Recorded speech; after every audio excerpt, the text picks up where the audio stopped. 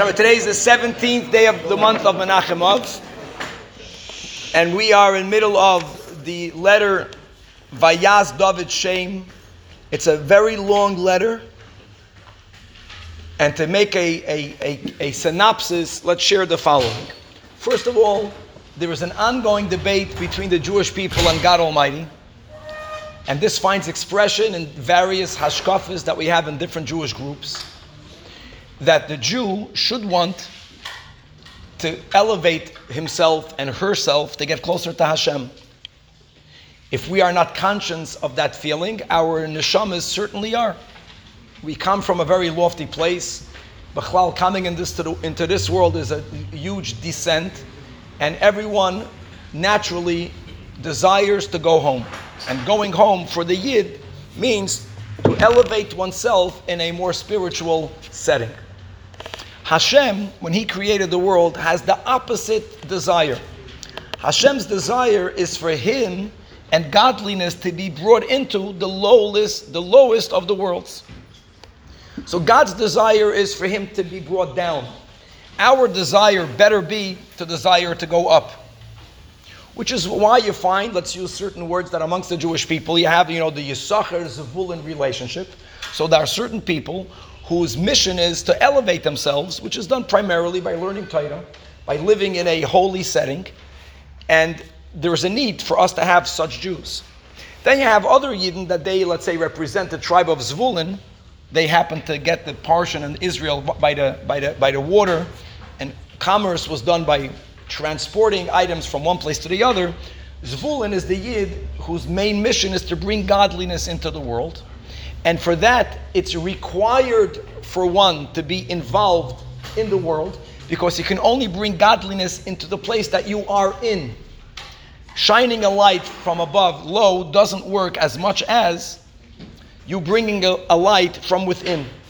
So who is going to effectively make the dira betachtonim? Dafke the Baal Esek. Okay. Now, let's put that aside for a moment, and let's go to the following. The Chazal many times use this expression, aside of the fact that Baruch Sha'amar v'hoya ha'olam, that ba'asara ma'morais ha'olam nivra, that the world is created with God's words. We find even in more details, we have the Chazal that say, that it says in the pasuk, ki b'yud-kei, ki b'kah, Hashem surei lamim. So they say that God actually created the worlds with the letters of either Yud or with Hey. And Olam Haba was created with the letter Yud. And Olam Haz is created with the letter Hey. And the Alter Rebbe wants to explain what this means. And he says the following. And we're going to have two analogies. Analogy number one, which is Gavaldik, is that when you hear words or when you speak words, we have to always differentiate between the meaning that you are imbuing or investing in the word and the word itself. L'mashal, if you were to hear someone speaking in a different language that you do not understand, you are hearing the words, you're hearing the sounds, but they have no meaning to you because you don't know what they mean. So you have the words and the sounds, and then there is the meaning that the words and the sounds are holding. Obviously, which one is greater than the other? The words and the sounds are really meaningless. Their advantage is that they are somehow carriers to ideas and to feelings, which is a miracle. That something as lofty as an idea can be invested and packaged in words and transported from me to you and from you to me. So there's the meaning, and then you have the words. The Alter Rebbe is saying that the reason why when a person looks at this world, you see an amazing world, but we have no idea as to what's the meaning of the world. We don't know.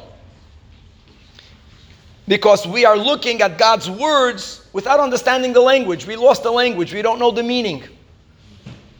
So what do we end up seeing? A lot of things. There's a lot of stuff in the world, but what was it made for? What is its purpose? That is initially concealed from a human being. Now, even when you already accept the fact that it's shaykh to hear a language, to hear words, to see words, and have no understanding what they mean, in letters and words themselves, the Alter Rebbe divides letters into two categories. There are certain letters that at least have a distinct sound, which are really all of the letters aside of the letter Hey. Hey is just a breath. It's just the amplifier. But if you don't have a sound, then there's nothing for you to amplify. So the Alter Rebbe says, imagine you understand the language, and someone is trying to share an idea, and it's going to take that person 5 minutes to explain an idea. Or today, a person, because of the limited concentration, he'll figure out how to share that idea by speaking for 1 minute. But you have to hear the whole minute talk, never, to get the meaning. If you were to understand the language, but instead of you hearing the minute talk, you take from the whole minute talk, you take out one word. How much of the meaning can you get in that word? Probably garnished. And then forget about it where you take out one letter. So the Alter Rebbe is saying, when Chazal are telling us that God created the worlds, Olam Haba with the Yud and Olam Haza with the Hey, what they are trying to emphasize is this concept, is that there is a meaning in everything. But all we see in the whole Olam Haba is one letter. So even there, how much meaning can you get from one letter? But at least there you get a letter. At least the letter has a sound. Olam Haza, not only do you have no meaning, there's not even really a tzur of a letter. All you have is the amplifier, and therefore if you don't on your own figure out what the sound is and figure out what the meaning is, then amplifying nothing, you come out with nothing. Now, where do we find the meaning of the creation? We find that in Torah. The Torah tells us the purpose of creation. So coming back over here, so the Alter Rebbe is saying the reason why Yidden are so much yearning to go above is because it's just natural for people to try to figure out what's the meaning, what's the purpose. And the only way we figure out the meaning and the purpose is by investing ourselves in Torah. There we get the meaning of everything. Now, God wants for His meaning and purpose to be brought down in a world that the way it is, in its periphery, b'chitzonius, has no meaning and purpose at all. So for that, you have to practice the Torah in this world, which is done when we observe the mitzvahs, and the generic mitzvahs, the mitzvah of tzedakah. So the Alter Rebbe is speaking about that David HaMelech, who's the one who makes Vayas David Shem, making God's name, is actually when we have both of these movements. That on one hand, you appreciate a word and a name when you understand what it means. So there has to be a Yid that's sitting and learning Torah to get the meaning behind everything.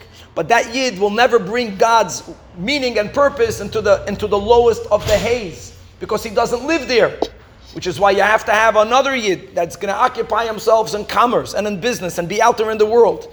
And as the Yid is out there in the world, he's learning Torah much less. But he's most importantly, he's practicing the mitzvahs. And then finally, a person mamish gives his blood to earn $1. And you take that blood that you gave, you invested your all, and then you give it to tzedakah. So this is the way we bring the meaning and the purpose into a letter, and even into the letter Hey. And that's the meaning of David HaMelech, who is the one that makes God's name. That's the nakuda of this letter.